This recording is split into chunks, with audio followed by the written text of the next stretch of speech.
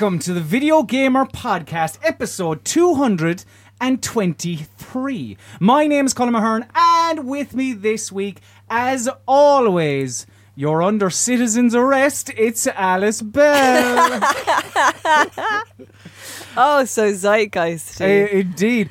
And, Alice, it's a special occasion. It is. A very special occasion. Super special. Because put your hands on the car and get ready to die, Chris Hallam. How's it going, folks? You all right? Chris, it is a delight. You're all going to die. Do you like that new shtick? Or call him... Every week a different meme. From popular culture. And, yeah. Did you see that video, Chris? Yes, I did. Good, Yeah, good, I won't okay. repeat what I saw on the video, but yeah, it was impressive. So I completely missed it until last night. Oh, okay. And I was in fucking just in knots watching this thing. Put your hands on the car and get ready to die. It is the comedic timing from, I think someone like timestamped is like from like 1:13 until like 1:44 is exceptional. It's just a total meltdown, isn't it? Yeah, It's amazing. I suppose. It's amazing. If you don't know what we're talking about, it was a short 2-minute video where he was a former BBC producer. He produced David Attenborough's stuff. yeah. Yeah, if he wasn't former before, he definitely is now. Yeah. And he had a kind of a road rage incident with just a family or whatever. Ended up in the car park of what I assume is the services, yelling at them about how he was making a citizen's arrest. He put an 11-year-old into citizen's arrest, as you do. Just fucking glorious. But yeah, Chris... Yeah. Do tell, I suppose, like, we will get into this more for VGBGs and all that this Friday on Video Gamer Extra, but for everyone out there, like, a kind of a brief little rundown, I suppose, of who you are. Introduce yourself. Oh, well, my name's Chris Hallam. I'm the new news writer for videogamer.com. What do you want to know about me? I mean, give me 3 facts about you. 3 facts. Wow. Like an old dating video. Oh, like an old dating video. Well, I've been told that I have a very soft and soothing voice. Okay. I'm a Manchester United fan, so apologies for that for some people. Mm-hmm. And Final Fantasy VII is the greatest game of all time. There you go. There's a turnout for the books, isn't it? Fired Yeah. immediately. Well, yeah, good luck with that. I mean, it's good because I know myself and Alice have no affinity for... Yeah. Well, I was going to say the Final Fantasy series, but that I was like the case 15, until yeah. you I played 15. I like the good boys. Yeah. The 15. But the rest of it then is just like whatever. But Chris, it's an absolute pleasure to have you. Thank you. On to the news this week, because I don't know if you saw, lads, but it was Comic-Con this past weekend, and one of the biggest major announcements coming out of it wasn't Ready Player One. It wasn't... What else happened? The Thor Ragnarok thing. Oh, whatever films, right? No, it was the fact that Telltale are making 3 new video games. I feel, and I'm not sure, like you probably do as well, because I know I covered the news yesterday, Yeah. and Chris was doing it Friday, and I felt like every other news story I wrote was like, in a trailer from Comic-Con this week. Yeah. Yeah, it was Comic-Con overload. But so Telltale have announced that Batman: The Enemy Within, which has just occurred to me, that's the XCOM. It was the XCOM Enemy Within, wasn't it? It's Enemy It's Unknown. Enemy and Unknown. then, Yeah. Yeah. And then I think maybe XCOM Enemy Unknown, yeah. for 2 they had another subtitle. I don't Sums know. up. But yeah, so Batman: The Enemy Within, new 5-part episodic series. Episode 1 is coming out in August, Yeah. and it's where Batman is taking on the Riddler. I think the Riddler is kind of the main baddie of it all. Has anyone any bit of excitement? I mean, the first series of it I didn't think was great. So, I mean, it had a lot of technical issues. I felt like it was a bit jumbled in sort of not knowing what it wanted to be. Weirdly, I had a weird crush on the Penguin in it because like all the characters were kind of hipster versions of, because they're trying to make it different, which I admired them for. But then like all the bad guys were kind of like young, cool, kind of sexy versions of themselves. So Shoreditch Batman heroes. yeah, pretty And much. villains, obviously. It was kind of boring though, wasn't it? Like I think I at about episode 2, I just thought, I've kind of had enough of this. Yeah. I don't know. It just didn't. It didn't kind of take my fancy. Another series, because Telltale just went announcement crazy. Another series that Telltale is bringing back for its final season. Thank God. Is Thank The fuck for Walking Dead. It's currently in development for, what would this be? The fourth season. Yeah. And will be released in 2018. You're going to be playing as... Well, no, have they confirmed you're going to be playing as Clementine, or it just focuses on Clementine? Is that clever wording to then swap it and have you They've play said someone that else? she's the main protagonist, so I'll take it. It'll move well. away from Javier and the New Frontier, won't it? Yeah. I mean, do you have any attachment to The Walking Dead, Chris? I have played them, yeah. I've played them all and watched the series and the Fear the Walking Dead and all of that stuff. But Wow, really? I've Yeah. never met a real one before. Like, you watched Real the Fear fan. the Walking Dead. yeah, it was actually painful, the first two series, but the third one's pretty awesome actually. So it's better than The Walking Dead. The last two series have been, I reckon. I stayed with the TV show until I think the 4th or 5th season, and I just kind of had one of those life is too short moments. I was like, no, I'm not enjoying this, so I'm not going to watch it It's anymore. like EastEnders with zombies, isn't it, at the minute? I definitely welcome drama EastEnders over The central. Walking Dead, to be honest. EastEnders with zombies would be great. Yeah. It would be, yeah. The only thing I know about the Walking Dead TV show is the memes where he's saying Carl, Coral. like Coral, Coral, yeah. Coral, yeah. Andrew Lincoln. Well, Robert Kirkman did say that Rick's going to die and the series will be coming to an end, the comic book series. He said he's got it in sight, so he's working on that now. I was going to say, that's a bit of a spoiler, really, isn't it? Well, Just he actually said it this weekend, so it's out in the public domain.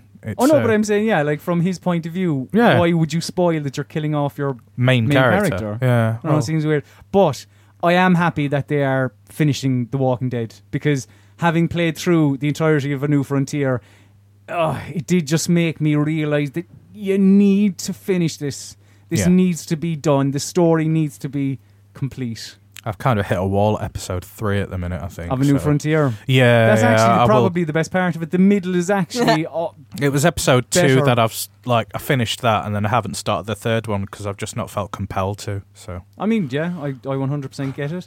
But one thing I know that Alice Bell will certainly be compelled to play is The Wolf Among Us Season 2, which is coming out in 2018. Yeah, this is obviously based on Bill Willingham's Fables comic series. Alice, so Mate, this was... What was the... do tell. What was the story behind this? Loads of people started reporting there was going to be a second series because Adam Harrington, who played Bigby Wolf, retweeted that a tweet from the Telltale account saying they were going to make an announcement, and we didn't write a story on it because I thought it was a bit too tenuous. And then he's like head of creative communications or something. Job Stauffer? Yeah. He replied to another website saying that I don't want people to get their hopes up in the wrong direction because Adam also works on other stuff for us, and we'd love to step back into The Wolf Among Us. Like, don't get me wrong, we would love to do The Wolf Among Us again one day. Mm-hmm. And I was like, that seems pretty unambiguous. So I did do a story on how, like, actually they're not going to announce The Wolf Among Us Season 2. And then they fucking did. And then, like, the day later, they said, I yeah, we was actually are. like, oh my God.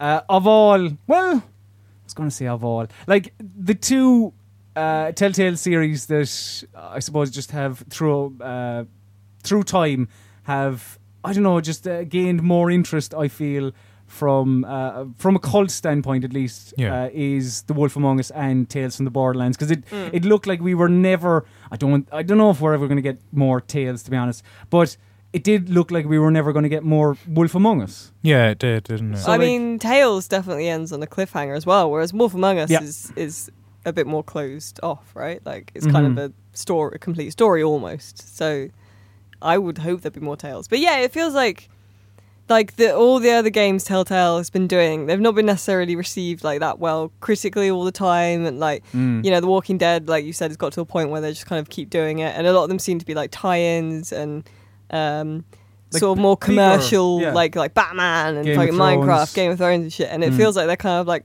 let's do something that everyone liked when we did it before. Like, Yeah. But it did seem like The Wolf Among Us Season 2 was never going to happen simply because of the fact that, like that it was just, like what you said about them focusing on bigger properties, whereas the Fables comic book doesn't have the same mass appeal as, say, a Batman would or a Game of Thrones. Or even a Guardians of the Galaxy. Yeah, that's the other one, exactly. So yeah, very much delighted with that announcement, and looking forward to playing more of that, as I'm sure many were looking forward to playing more of Pokemon Go in Grant Park, Chicago, Illinois, in America at the weekend. So, Pokemon Go Fest was happening, and this was going to be the first appearance of the legendary Pokemon. And it didn't go too well. Now, I know I'm going to pass it over to my Pokemon Go correspondent. You make it sound like I was there. Alice Bell. Well, I think you're in the know more than I am about this. It's basically, technical issues and hitches made this a complete disaster. So basically, it looks like what happened is because obviously to play Pokemon Go, you have to be online, right? It's an always online game. And like, as you gentlemen and anyone listening may know from having been to like any like rallies or festivals or whatever, when you get loads of people in one place all trying to use their phone, it kind of steps on the network and nobody can get online. Yeah. And that's kind of what happened with Pokemon Go, in that everyone trying to get on those servers in one place, basically like the game was kind of crashing under its own weight. It looks like is what happened. Which they kind of hadn't prepared for. So nobody really in the park could get online to actually play the game and do the event. It was worse for some carrier networks than others. So apparently AT&T was the worst, and then Sprint was the best. It's basically the carriers that had less people on worked better, I guess. Yeah. AT&T is always the worst, though, it seems. That was terrible, yeah. That's the one that my network piggybacks on in America. It's shit. Yeah, Verizon said that it wasn't their fault that everything went to shit. They said it was the servers couldn't handle it, and they had to turn off the animations, didn't they, so that people could actually access the game. Yeah, it was ridiculous. It didn't work at all, and like it went so badly that everyone that was there has now been has been offered a refund.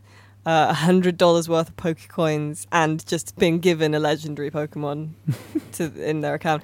And like they had to expand, so they extended the event for another 2 days in Chicago, the Go Fest event that was like 100% catch rate on the legendaries, and they increased the radius to like 2 miles around the park, so and then just basically like got everyone to leave.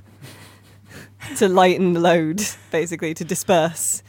And then they've also, I believe, like you reported this morning, like, Chris, that they've extended the event. Yeah, they've extended it by 3 more days, so people can access the collectible rewards, and that's to the 28th of July. Yeah, it's 25th today, yeah. So it's to the 28th of July, about 1 a.m. for us UK folks.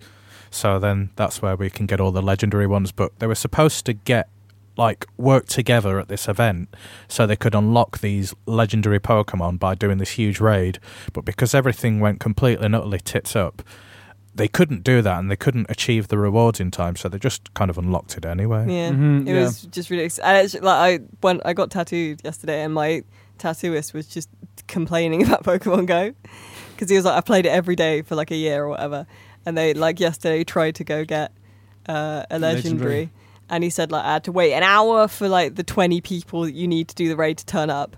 And then I only had 6 balls that had a 2% chance each of catching the thing. Didn't fucking catch it. Now I have to pay more money to get more raid passes. He was getting livid. He was going like, meanwhile, my mate, who's at his desk in work, has spoofed his phone, so he's in fucking Chicago. We've got 20 of them. It's got 100% catch rate. It was amazing. Kind of, like, I watched the compilation video today, because like I wasn't entirely aware like that this was I thought it was just like we're having this event at this area, go there and do this, but this was a proper full scale big massive stage, presentation, speakers, all that kind of stuff.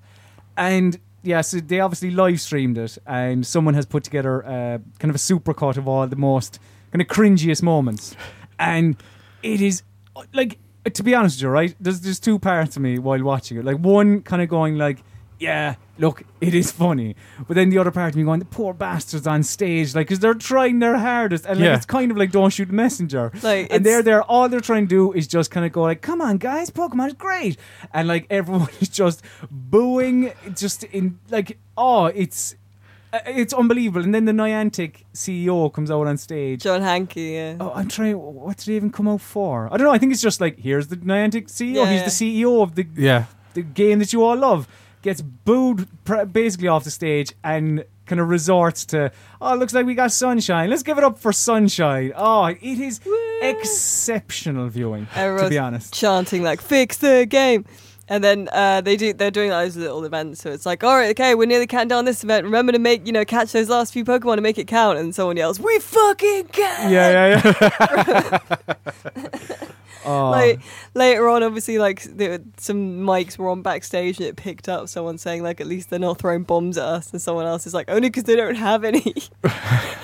It's fucking mental. Like, when did Pokemon Go? Was that only last year that came out? A little over a year now, a couple of months over a year, but something like that. Yeah. Like, Yeah. I sometimes it is a bit of a realization for me to see these kinds of things and go, oh, like, people still play this. Like, it's still Yeah. very, very popular. Hugely, yeah. You know? Because everyone was saying like, oh, it's not going to be that popular forever, and no, it's not. Like, there's always a drop There's a shelf off. life on everything. There's always a like. drop off, right? But Pokemon Go was starting with huge numbers anyway, so even if it did have a massive drop off, we're still going to be like shitloads of people playing it, and there are, as it turns out. So Well, speaking of shitloads of people playing it, thank you, Alice. It's almost like you read the script. Dying Light I didn't, but was thanks. was first released back in January of 2015, right? And they did the numbers, the crunch them numbers, developer Techland, and as of May 2017, the numbers have only dropped by 200,000. So it's gone from 700,000 in January 2015 to 500,000 in May this year. So as a little kind of a thank you, I suppose, to their community still supporting the game, over the next 12 months, Techland are releasing 10 DLC, 10 different pieces of free DLC, which is like, because fair enough, right? A lot of the time on this podcast or just on this website or whatever, we're going to bring to light things like Pokemon Go, but at the same time, I think it's kind of only right then to say, like, fair play Techland, like, for actually for giving back to the fans, I suppose, that are still kind of invested in this game. Yeah. Now, I didn't get on with Dying Light. I finished it. Did you? Yeah, I finished it. I pre-ordered it on the PSN, so you got it like a month before Xbox, and I finished it like the day it came out in retail. So Shit, right. So would this bring you back in something like this, like more? yeah, I'd give it a go. But I think it's also a means of placating people because they've not announced Dead Island 2 as well, isn't it? Well, they've not like announced anything else on it, but free, isn't it? And it's great that they are supporting the community. So props to them, really. I mean, I just never really got on with it because I have a major issue with platforming in first person because it just does not fucking work. So when in Dying Light, when it's so frantic and all the parkour and stuff. so the camera is going absolutely ballistic. Yeah. Now look, I mean, a lot of other people really enjoyed it, so like each to their own. But yeah, I couldn't kind of get past that. I just shot through the game, and when it came to night, I just went to the rest point to sleep because I just couldn't get on with it in the night parts. Oh yeah, that's right. The night was like complete pitch black, wasn't it? Really, Yeah, really it was dark. pitch black, and then you had these beasts that ran after you, and they were just massively overpowered. So, or maybe I'm just crap, but Could be a thing. yeah, it could be a thing. But yeah, I used to just skip that segment, but I did enjoy it. Not as much as Dead Island, even though that was like massively broken. Yeah. Wait, you enjoyed Dead Island? In a way, yeah. In a way, this is I the kind conversation of, for I next kind time. of, I got enjoyment out of it, but it wasn't a great game. It was very far from it. But I did enjoy Dying Light. I thought it was much more polished. Fair play. Yeah, no, definitely. It's Mirror's Edge with zombies, basically. Well, I mean, yeah, I'll take that, I guess. Alice, will you take Casey Hudson returning home? Oh, fuck me, yeah. That's amazing news. So, BioWare have made some changes in the brass upstairs. General Manager Aaron Flynn After 17 years, he is leaving the studio at the end of July, and Casey Hudson is coming back in. Now, Casey Hudson, for those that don't know, he was the director on Mass Effect The original 2, trilogy. He and was 3, you're right. he was yeah. involved in all 3. And also Baldur's Gate, Neverwinter Nights, KOTOR. I mean, yeah, It's just so many of my favourite games. his a list of BioWare achievements are quite extensive. But yeah, in 2014, he left to join Microsoft. I think it was, as far as memory serves, I think it was something to do with HoloLens. I think he was kind of doing something there, and I mean, traveling around the world to find himself as well, apparently. are you sure you're not thinking of The Doctors? Or was that him as well? No, he Was did. that him He as did a well? bit of that as well. Alright, Yeah, a bit of okay. self-reflection. Was it the 2 doctors, or one of the doctors went off to make booze? I can't remember Yeah, which. one of them did. Yeah, I Oh. don't remember which one. Yeah. So, yeah, Casey Hudson basically said, quote, "I'm thrilled to have the opportunity to return to lead BioWare, a studio that I think of as home. When I look at the stunning progress that Aaron and the team has made with Anthem and the other projects in the works, I truly believe our best is yet to come." Now, this is obviously a bit of damage control. I think we could probably all agree, because of the... I think it's more like the anger that people felt for Mass Effect Andromeda. Yeah. Like, it was divisive, and that kind of division did, I feel, turn into just sheer aggression and just fuck this game. So, like, bringing back kind of one of your stalwarts is going to instill some faith in fans, I suppose. Yeah, I would agree, 100%. But also at the same time, lest we not forget that, as you pointed out, Chris, Yeah. he was involved in the Mass Effect trilogy, Yeah. meaning Originally, yeah. Mass Effect 3 as well, which was also got people quite angry. Well, not to the same level. Like, Mass Effect 3 is Do you still... not think? No. Oh, mean, I think more. What? People were No. fucking... Oh, Alice, cast your mind back. Remember Mass Effect 3, and remember how fucking just There were enraged death the threats. people were. There were death threats at the Yeah. time, and like they were kicking there off. were death threats this time. This Yeah, time they went but- after a random woman because someone fingered her as being an animation director when she wasn't, or something. Yeah.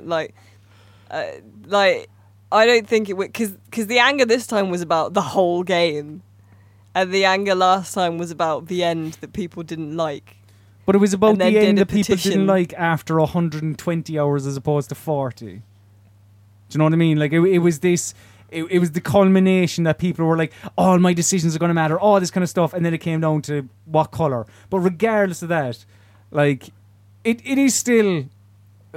I suppose, yeah, it is good for BioWare fans that you have this this Casey Hudson coming back to him, even just from a PR standpoint, to be honest.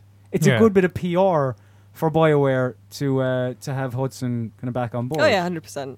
It's like they're bringing 100%. back the superstar, aren't they? So Yeah, but I also don't think that Aaron Flynn did a bad job. they were No, there like, together, he though, was- weren't they? Yeah, they worked there for like, it was Hudson's first job, like, pretty much. Casey Hudson was there as well during the conceptual stage for Anthem as well. Oh really? So yeah, so basically Anthem, they were working on that for 5 years anyway. They've been working on it for 5 years. So he was there when they first started planning that, and then he left after obviously the end of the Mass Effect trilogy. So he's kind of seen it at first and then come back to see how it's grown, I guess. Yeah. And like, Aaron Flynn's been the GM since, I think it was just as Dragon Age launched. Yeah, Dragon Age Origins, I'm- wasn't it? Yeah. Yeah, I loved, Inquisition and stuff. So Did you? Did you really? Yeah. What? Are you? Hang on. Are you saying it with genuine surprise that I No, loved of Dragon course Age I'm Inquisition? not. Thank God. Obviously, I'm I well thought you were just aware. being a really Faux good shock. actor. Yeah, There. exactly. Fucking hell, you should know I am a fucking master thespian, alright? Jesus.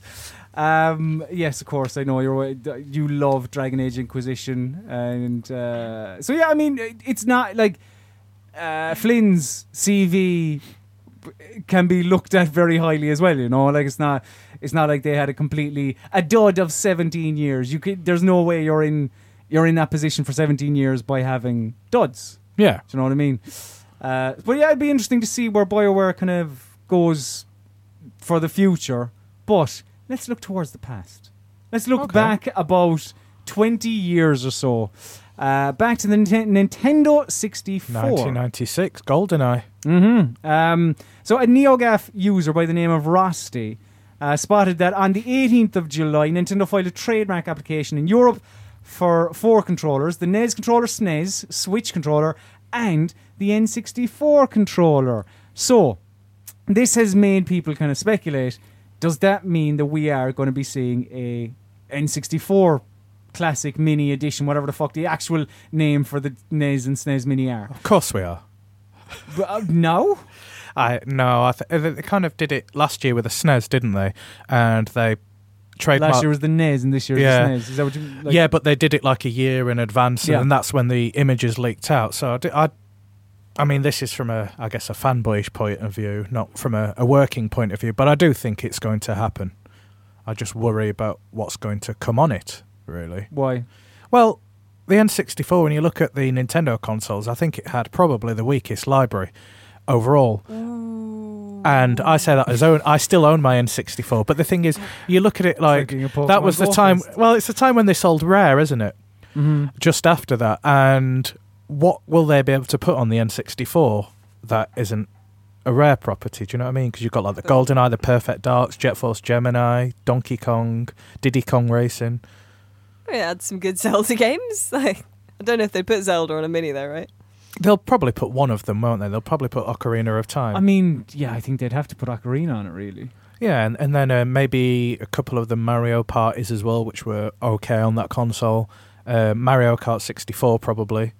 I could see that going on there. Super Mario 64. But then you could argue the better versions of Zelda were released on the 3DS. Mm. I don't know. I mean, you could. You could argue that, yeah. I mean, I've actually got it in the box, Ocarina of Time on the N64 still.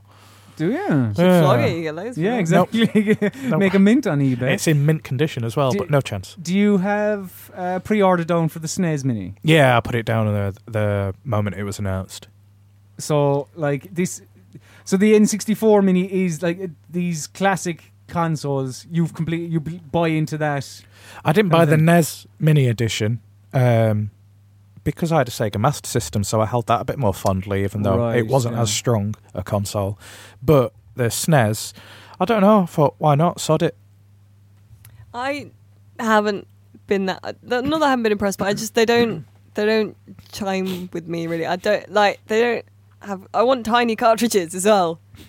Yeah, You know what I mean, like so much of my experience of like the N64 and stuff is. Excuse me, is like having a cartridge and having that tactile feeling, like slamming it in and stuff. blowing on it when it doesn't exactly. load, when it doesn't actually help it in any way. But yeah. If they have tiny cartridges, I'll get it, but that seems unlikely. So. Well, the Mega Drive one does have cartridges, apparently. I think, or there is a slot for cartridges. There's been about 10 different versions of the Mega Drive ones Well, over the this years, is the hasn't thing. there? Yeah, it doesn't have that same kind of special kind of specialness as the SNES Mini does, because there has been so many of them before. Yeah, and Nintendo are so slavish with their properties, aren't they? They're like, don't really kind of... they never license anything out, do they? Up until the whole Niantic and mobile games deal.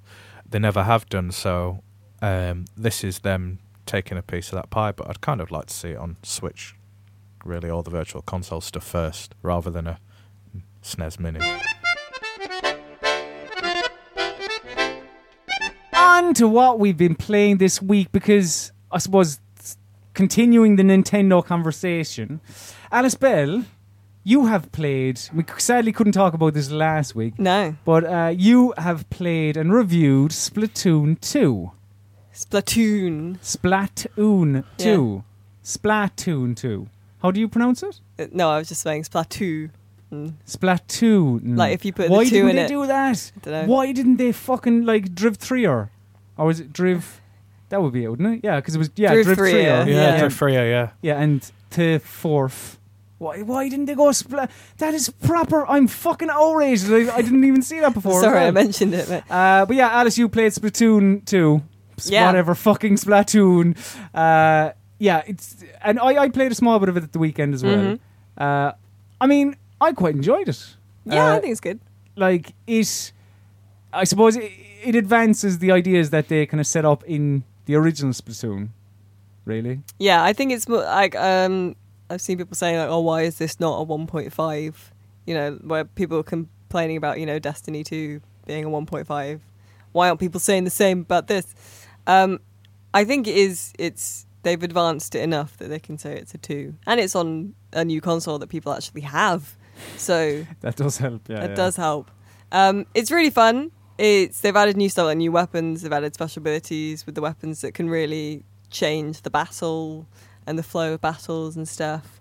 It still looks really lovely, and that the paint has that kind of almost solid kind of plasticine-y look. Yeah. When it lands and stuff, it's really fun, and the single player as well it's a Nintendo platformer essentially, the single player, so it's very well designed. But the single player is your modern single player, or in that, say, like, I think we spoke about this before when you were talking about what's the name of the pirate game, Skull and Bones. Yeah. About how that kind of looks like it will be like your For Honor single player, and Splatoon is the Splatoon 2 single player kind of just teaching you how to play the game, so you bring in those tactics in the multiplayer. A little bit, although I think there's more. It layers up more, and it becomes more of a challenge and stuff. But at the same time, I wouldn't buy the game just for the single player. Mm-hmm. I think the multiplayer is definitely the more funner bit.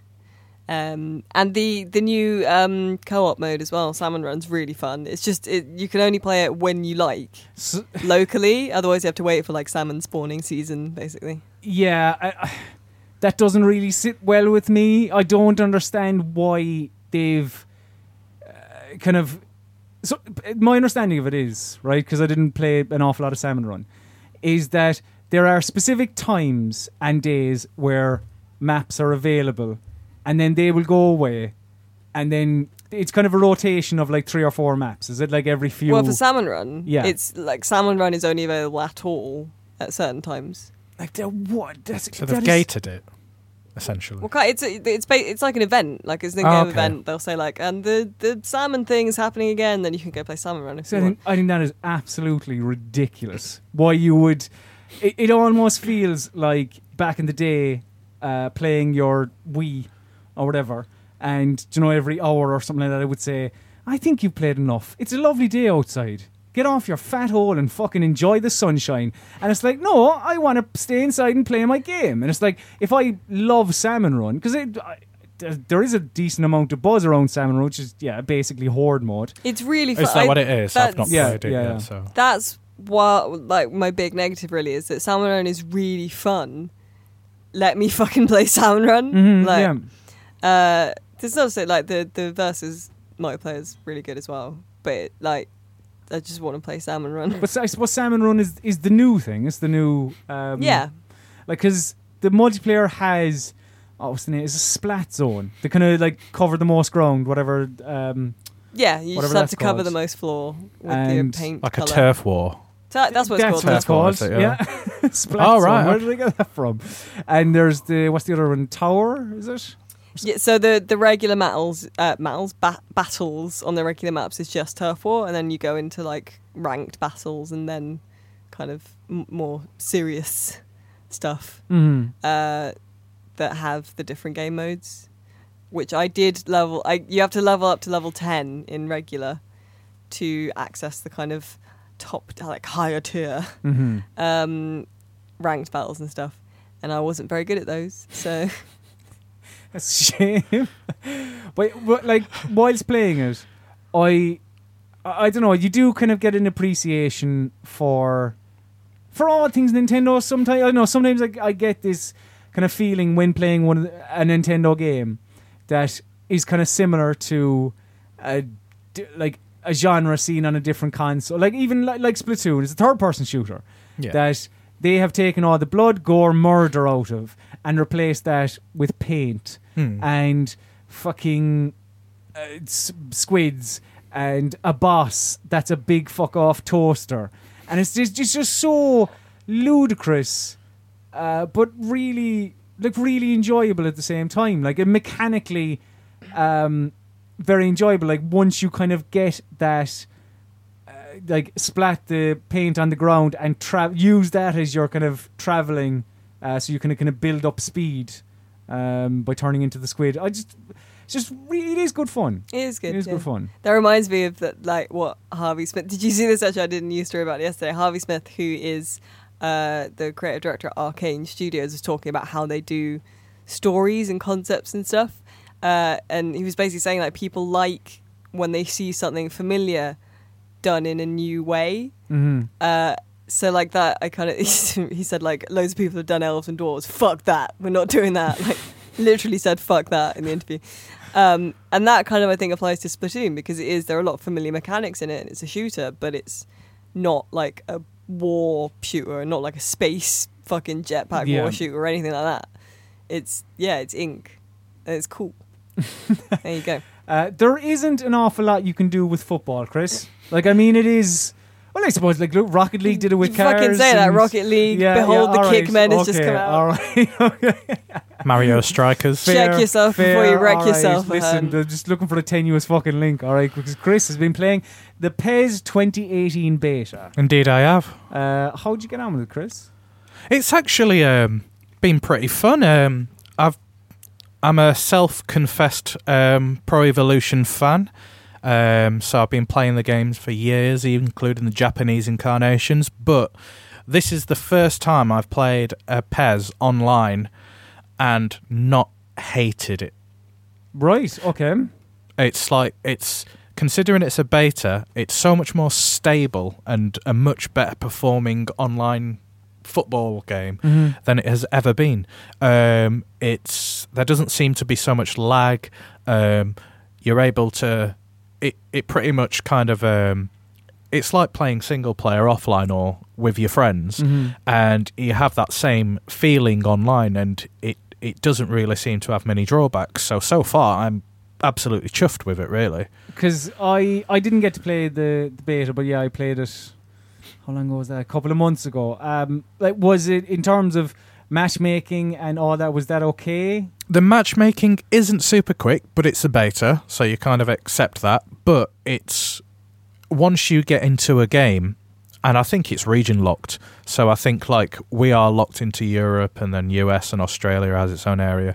So I think it matches you up with someone with a strong connection. Because I just went into the online matchup, so it's kind of random. And it takes about a minute or two to get into a game. But then once you're into that, everything is just so smooth and so slick. And there's no lag when you're playing as well, which is great. The only drawback I have was the play selection when you're automatically changing between players using the shoulder buttons, like the L1. Oh, right, okay. There was a bit of issues with that, the way it deselected or selected somebody else, but apparently they've already worked on that because it's an older build. It's more of a server test, but yeah, it's really good. Chuff with it. Yeah, how did you find it in comparison to last year's model? Night and day. I think I liked 2017. I thought it was fantastic, and I thought it really had kicked on quite a bit. But this time around, I like the mechanics that you can use, like say when you've kind of got the gameplay traits from different teams. Yeah. So say like obviously if you were to play as Barcelona, you have the tiki taka. If you're as playing as I played as Brazil. You have Brazil and France, and I was playing as Brazil most of the time. But I love the way that the team just flows and moves, and it's not like watching it on TV, but you kind of get a sense that there's a lot more work gone into the AI of the game and the way players move. Let's see. As I say, I played a couple of months ago, and the real takeaway for me was how much slower it was than last year's model. Yeah, the pace is different. It's but not in the same way as FIFA, in that like it doesn't feel like the ball is a brick and that you're kind of playing in a swamp. It feels kind of more simmy. It still has that fluidity to it, doesn't it? It's like, think of PES 2017 as PES 2 and this one as PES 3 when it marked a different change in the pace of games. And it does slow things down, but not to its detriment. I mean, it's definitely shaping up well. And I understand, it is a beta. The matchmaking is going to be kind of run into a few bits of difficulty, but you found it generally okay. For something that's in development, it's pretty good shape at the moment, I think. And I'm looking forward to actually playing it online this time around, because before it infuriated me, so I gave up on it.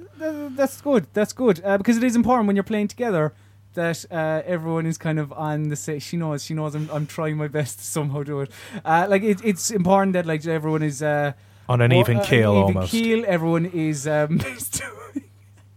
is. I'm not going to help. I'm trying to keep going. I'm trying to do something about the asynchronous thing, and I can't work it out in my head. Asynchronous multiplayer, anti-hero. Alice, you played anti-hero. Sorry, that was a bad one. No, I'm so sorry. I feel like I put you off your game by smirking at you as you were doing it. I'm sorry. Anti-hero. I don't know anything about anti-hero. I thought anti-hero is great. I've enjoyed it a lot. So it's an indie game. It's made by one guy. So if you look on our review of anti-hero on videogamer.com, the developer is just this dude. This dude. Well, I can't remember his name right now. I'm really sorry if you're listening. No, it just sounded cool. And it's kind of styled a bit like a board game. So the map is quite small. It's basically like set in kind of Dickensian Victorian London, and you play as a master thief, and then you have to kind of win victory points and kind of take over the map of the city, basically. And you win victory points by assassinating little assassination targets that pop up on the map sometimes, and they move around. By occupying churches and getting a bribery point, because if you occupy churches you can bribe people, by just delivering blackmail, like spending some resources to do that. So there's a bunch of different ways that you can sort of accrue points to win. You have to win 5 points, victory points, before your opponent does. So it's 1v1, and there'll be someone else playing another thief. Right. Okay. And it's really fun. It's turn-based. You get so many moves you can do per turn, which you can increase. And it's just really good. Really good. Like, the tools that you get to play, like, a really interesting game are really well designed. So the whole map starts off and it's all, like, covered fog of war. Like, you can't really see anything apart from where the different districts are. Mm-hmm. So you have to use your Master Thief, who's essentially, I guess, like the queen, because they can sort of scout anywhere for a given number of moves. So you use them to kind of scout stuff out. You see what's going on in different districts. The different districts have different buildings in them. So like a bank will give you money. A pub, like a gentleman's pub, will give you access to thugs for cheaper. You can get an orphanage, and that gives you urchins for cheaper. And urchins are what occupy buildings for you. Churches, like merchants' houses, which give you lanterns, which is another type of currency. It sounds like quite deep. It is quite deep. Like, it's kind of easy to learn but hard to master. Yeah. And it's interesting as well because you can already see people emerging with different tactics, their preferred way of playing the game. So, and I mentioned this in the review, but you'll get some people that go for churches because if you can keep the church occupied, then you keep that victory point. Some people would just beef up with like gangs and thugs to kind of block your opponent and like kill all the assassination targets. One guy who I played against at the weekend, because you can do asynchronous multiplayer. So I, in fact, this morning got an email saying it's my turn. Oh, okay. Or you can do live. So I was playing a live game against a guy until like 1 a.m. because I took an early lead. And then, I got 4 victory points, and then he struck. Basically, what he'd been doing was, like, he'd kept to his side of the map, and then had been, like, in the fog where I couldn't see, where I hadn't scouted, had just been buying units and not using them. So I didn't notice that, like, he hadn't built up a suspicious amount of gold because he'd been spending it. He just hadn't been using those units. Yeah. So in one move, he used, a kind of a child catcher to like turf out all my orphans, occupy those buildings himself because he had like 6 orphans in reserve, and then like took over a church. The only reason that I didn't lose that game is because I had the foresight to trap one of the buildings I was in, so he couldn't get it. So he saved everything up and for like one like final fucking surprise attack, which is a very risky thing, and it nearly paid off for him. I love the kind of different tactics involved in this, and just from kind of listening to you talk about it, I remember you went off a couple of months ago, went to a preview event, and it came back again quite positive on what this could be, and it sounds like it's turned out very well. It's really fun. It's really well. There's a really nice kind of cohesiveness to the design. So everything, like if you saw an asset from this game, like I'd be able to go, that's from Anti-Hero. Yes, because it's all like really nicely designed, and then all the maps are all kind of, I guess, not procedurally generated, but like random each time you start a game. So it's always a different map, and all the districts have different names, like Cheapside, whatever, like weird kind of semi-Victorian, like, you know, Greasy Stump and stuff. Like, yeah, it's really fun and really cool. The only thing I wish there were maybe more like maybe like a 4v4 and stuff, but then at the moment it's really tightly designed. I don't know if that'll make it too big, but it's definitely really good. Well, it's funny you mentioned kind of weird place names, because having played absolutely none of it, I can only hazard a guess that the place names in Final Fantasy XII are quite weird. Not one of your best there, Colin. Yeah, they are. They're strange. Final Fantasy XII. Well, we played that on the stream a couple of weeks ago.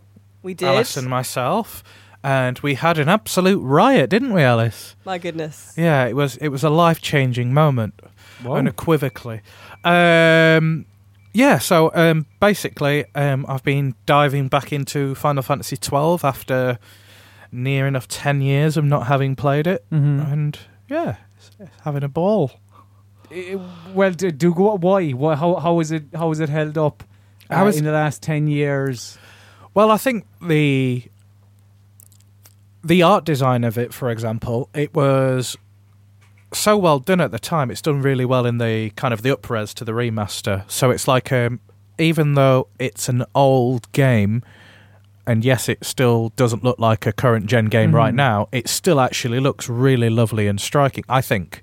Alice might have thoughts to the contrary. It's fine. So yeah, it's cool, and it's quite nostalgic and nice to be able to jump back into something that I really enjoyed the first time around I was playing it. Have they changed much or anything? Do you know what it is? Has it introduced any of the combat mechanics from 15, or I don't know, like? Well, you're talking to someone who has very little Final Fantasy knowledge here, Chris. Well, basically, Final Fantasy, obviously, it was in terms of a traditional JRPG, so it's like turn-based. As an RPG, what Final Fantasy XII did is it introduced something called the active time battle, and that's the system which was then kind of enhanced upon in Final Fantasy XIII, and then now with 15, which Alice has been playing, which I haven't played yet.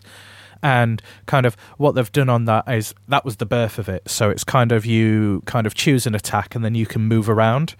Then you also have the enhancement of being able to use the shoulder buttons to increase the speed, which we did quite a bit in really the funny. People have been really liking it though. Yeah, it's great because you can kind of like use that to kind of, you have quite a lot of corridors to walk through, so being able to kind of speed things up turns it into like a Benny Hill sequence. So when you say speed it up, just as in speed up cutscenes or speed up? No, literally fast forward. Like. No, just literally fast forward, but you can't do it on the cutscenes, unfortunately. Okay. But it's really good in combat as well if you're just against a trash mob. And just it's great. It. You just go you can set up your gambits. That's handy, yeah. So you like kind of basically think of it as like in Football Manager, you set up your formation, and then as soon as you go into battle, it will automatically take part in that battle by highlighting maybe the strongest person, the strongest enemy. It will heal people if they go below 50 health. It will do a magic attack on someone that's weak to, like say a fire attack on someone that's weak to fire. And was that fast forward mechanic and all that? Was that in? It wasn't in the original. So no, that's an enhancement really to the game. So has this sped up the process? Has it made it better, worse? I think it helps because, ironically, you can use a fast forward to help with the pacing of the game. So I think that's a really nice addition because sometimes you just kind of when you run normally in the game, it's not very quick. So being able to do this now, it does speed things up. So you kind of get that nostalgic hit without the drawback of having to put 200 hours into it. And it's got the new job system, the Zodiac system, which is a hark back to the original Final Fantasies, whereby you have jobs based on class type, such as like mage, a healer, a distance fighter, a warrior, those kinds of things. So that was originally implemented in the Final Fantasy XII international version that was released in Japan, and they put all those changes into this remaster and then spruced it all up with Fast Forward as well. That's it in a nutshell. I mean, yeah, I know what you're saying. To help with the pacing, you just fast forward it, which does see. But if it does, and if this is a remaster, so I feel like you can kind of tinker with those kinds of things. Yeah, I mean, it's good because like sometimes you'd have like your random battles that you come across out in the open world, and sometimes you're fighting against like enemies that are just a pain in the backside, and you're like, this is a waste of my time. So the Gambit system and Fast Forward just gets through them straight away, so you don't feel like you're wasting time on things that are just in the way, in clutter, basically. You were almost a Jill sandwich. It's me, Mario! Would you kindly? Listen! Let's go bowling! This is my favorite store on the Citadel. War never changes. Every week on the Video Gamer podcast, I test the gaming knowledge of my colleagues with a simple game called Who Am I? I'll give 5 clues to the identity of a video game character, and you, Alice Bell, and you, new challenger, Chris Hallam, must give me the correct answer. All you have to do is say stop, and then give me said answer. Right, before we get on to clue number 1, Chris Hallam, are you up with the rules? Are you familiar with Who Am I? Do you know what's going on? Yeah. Okay, good. So no steward's inquiry if... I'm just going to yell stop at every opportunity. Yeah. Okay. So clue number 1. My first appearance in a video game came in 2001. Clue number 2. My series creator said that I was to be stylish, showy, and witty when coming up with ideas for my character. Clue number 3. I have appeared in 5 games in the series I am associated with. Clue number 4. My first game was initially meant to be a sequel to a different popular video game franchise. I have no idea. I'm still blank. Clue number 5. I was once a blonde, but I got a bit of a chop and went brunette for my 2013 reboot. Reboot. Shit. 2013 reboot. Clue number 1. My first appearance in a video game came in 2001. Clue number 2. My series creator said I was to be a stylish, showy, and witty character when coming up with ideas for my character. Clue number 3. I've appeared in 5 games in the series I'm associated with. Clue number 4. My first game was initially meant to be a sequel in a different popular video game franchise. Devil May Cry. You didn't say Stop. Sorry.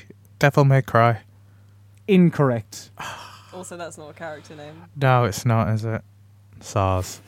And clue number 5, I was once a blonde but got a bit of a chop and went brunette for my 2013 reboot. Just give me all you've... I'm sorry, but everything has to be above board.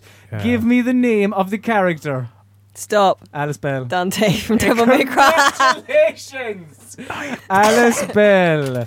She stole it from under you, Chris. It was yours for the take, my man. I'm just going to push you down the stairs when we leave the room. So to go through the clues. Clue number 1, my first appearance in a video game came in 2001, of course, the original Devil May Cry. Clue number 2, my series creator, Hideki Kamiya, said I was to be stylish, showy, and witty when coming up with ideas for my character. He did. Clue number 3, I've appeared in 5 games in the series I'm associated with. Obviously, the original 4 and then DMC. And clue number 4, my first game was initially meant to be a sequel in a different popular video game franchise. Was it? Yeah, it was meant to be Resident Evil 4. Yeah, it was, yeah. And clue number 5, I was once a blonde but got a bit of a chop and went brunette for my 2013 reboot. Of course, talking about Dante from Devil May Cry. It was Ninja Theory that did the reboot, wasn't it? Yeah, it was indeed. I couldn't remember his name and I was like, Devil May Cry, you bastard! Oh. Unlucky. Well, there you go. Just, I suppose, for future reference, you know, look, it's all a learning. First time. Yeah, exactly. Yeah. It's all a learning curve. They're both laughing at me, by the way, people. Every Tuesday, we send the call out on twitter.com over on our account at VideoGamer.com for questions for the question segment of the Video Gamer podcast. And this is that part. So well done. You've all played your part brilliantly. So the first question we have is from Ross McMahon. Ross asks, right, let's get this sorted right away with Chris. Bounty? I would say Grand Sweet, because I know that would really annoy you, but it's always the one that's left at the bottom of the box of celebrations. Exactly. So and first of all, sweet, controversial. Nah, I know. It's I was a bar, surely. It's yeah. well. This is a whole I'm other think- issue This now. is a different issue. I'm now. If thinking we're of the calling- bite-sized version, so yeah, but it is still a mini bar, isn't it? But yes, it's okay, but it's always the kind of the afterthought, isn't it? But would you still gladly eat one? Like if someone gave you a bounty, would you say thank you very much, I couldn't mysterious eat- man or woman? I couldn't take a sweet off an unknown person. Okay, I couldn't eat it warm. It'd have to go in the fridge. A family member has given you a bounty from the fridge. Oh, I'd probably eat it if there was nothing else better. So, Comhan, Yes. I mean, same question, because I don't think you'd go, fuck off. I think well, you'd say, I'm I think you say, like, oh, thanks very much, and then put it in your bag and then give it to someone else later. Or it'd be there months or weeks later. I would. Yeah, that's exactly what I do. I wouldn't just throw it in their face and go, "How dare you? How dare you give me coconut chocolate, you bastards!" It's like, you know, you have to keep up appearances and just say, "Yeah, oh, that's lovely. Thanks very much. I'll save that for later. Now, I'll spoil the dinner if I eat it now." Oh, and just move on with my life and just forget about it. I wouldn't choose one. Oh Christ, no. But speaking of, David Salvadore asks, "What's your favorite dessert / sweet?" So Chris, go on again. You're on the food train. Oh, dessert then, right. It'd be a pavlova. Interesting choice. Now, quite the healthy option. I mean, Well, it's a meringue. considering- well, there's fruit involved. Yeah, it's negative calories pretty much, isn't it? You probably use more energy eating it. Basically, celery. Well, yeah. No, it's really unhealthy, but yeah, I love a good meringue. Yeah. Alice, what's your favorite dessert? I really like cheesecake, and I have recently got well into cronuts, Oh, interesting. because there's a cronuttery near where I live. Jesus, what? I know. What's a cronut? It's basically half a donut and half a croissant. it's Oh, basically really? it's croissant pastry and then in a circle and then deep fried like a donut. And there's a place that does cronuts near me that does a strawberry one filled with creme pat, which is really nice. What about you? Favorite dessert. I actually, do you know what? I'm a fucking huge fan of an apple crumble. Oh. I do enjoy an apple crumble. With custard. Ice cream. Nice, go ice cream as well, Oh dear. Yeah, I would go ice cream. Custard, I can take or leave, to be honest. Oh, not a massive fan I'm of from custard, north. no. Where you've got to have custard. It's With the skin on and everything. Skin on, lumpy, you name it. it's grand I can take the ice cream and cream with it, but it has to have custard. as well. Oh, absolutely. Yeah. Patrick Rose asks, "What's the favorite article?" Yeah, what's your favorite article that you've ever written / read? Alice Bell. I mean, it's difficult. It's So hard to choose from. so hard to I've choose so from my back many. catalogue. Well, no, because when your job is writing stuff, you write a lot of stuff. Mhm. I mean, yeah, it's like anything. It's like when it's your job. Sometimes it's not gonna be up to the standard that say a different one is. It's like going into your day job, and some days you're like, yeah, I fucking bossed it today, Yeah. doing whatever, Yeah. stacking those shelves. I was brilliant at that today. And the following day, it's like, I was a bit lazy. I wasn't really in the form. Yeah. I did one when I was still, well, I'd been here like a few months. I did a feature about a video games burlesque night that I Mhm. went to, and Burns, who I shouldn't mention, that's to bring the hordes, said that he thought it was one of the more interesting features he'd read that year, which was a proud moment for me. In terms of reading stuff, I mean, it's difficult, like you, to think of one thing. Like I think it was Eurogamer did the retrospective on Lionhead. That was really good. Yes, yeah. You tend to like writers, so like Christian Donlan, I think everyone acknowledges, is a very good writer. I don't know. For me, it's probably one of my debatables because it is something that I did do a bit ago on God is a Geek. And yeah, there was a couple where I remember I did one on game delays, which I was quite proud of because I just people celebrating game delays is something that fucking irks me to no end. It's Yeah. like, yes, it's delayed. Delay it. Always delay it. Never release the game. It's like, what the fuck? It's like because of this mentality of, oh, a game is delayed, that means it's going to be good. No, it fucking doesn't at all. It doesn't mean it's going to be bad. No, I've never but seen that's like the thing. It doesn't mean it's going to be bad, but it seems like the pendulum has shifted. That doesn't make sense. what The to like pendulum has shifted. to But- preempt people going, oh, it's been delayed. People are now exactly. being like, And it's delays just, are amazing. It's just like delays are just delays. It's fucking so yeah. But I suppose my other thing I suppose would be Feck Football, which was a 7-part dramatic series. that was really good. Using PES 2017 and Euro 2016. Would that be PES? Yeah, it would have been because it's a year ahead. So that too as well. Chris, have you any favourite article you've ever written, read? I think my favourite I've ever written was I wrote one called A Tale About a Fox, and I kind of just explored the themes of mortality in games, which sounds quite mundane, doesn't it? But it was all about when I was playing a game called Skyrim. Never heard Never of heard it. Which no one's ever heard of, hasn't really done that well. And basically, I was wandering along, I had my headphones on in surround sound, and I heard a growl behind me, and I just turned around and swung the sword and killed this fox, and then saw the ragdoll effects go into action. You see this fox tumbling down the side of this mountain, slowly gathering speed and ending up in this stream, and I kind of followed it for about 15 minutes, just this floating body of this limp dead fox, and I felt awful because I don't know, it's like the foxes are if any of you have actually played Skyrim, it's quite an unheard of game. The foxes lead you to secret treasures and different things in the game, like hidden places, and killing that fox, it was the first time I actually felt a sense of regret in a game, and I just wantonly kill everything without any thought, and this was the first time it actually hit me, so I kind of wrote about that. That sounds quite interesting. I do think, though, that it is time, sadly, to wind things down here on the Video Gamer Podcast, episode 223. So thank you very much, dear listener, for listening.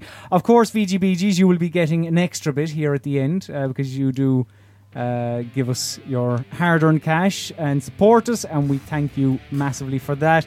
And yeah, you will be getting an extended bit, and you will also be getting an extra podcast, as I made reference to earlier, on Friday, all about the story of one Chris Hallam, which will be interesting to find out, to delve deep on Chris Hallam's life, which I'm sure... The real-life expose. Exactly, yeah. There's a lot of interesting little factoids. Are you Martin Bashir in this story? I mean, I can be, I suppose. I won't say who I am. So thank you very much for listening. Of course, you can follow Video Gamer on all the relevant social networks, Instagram, Snapchat, Facebook, Twitter, all at VideoGamer.com, and we are also on YouTube, youtube.com/VideoGamerTV.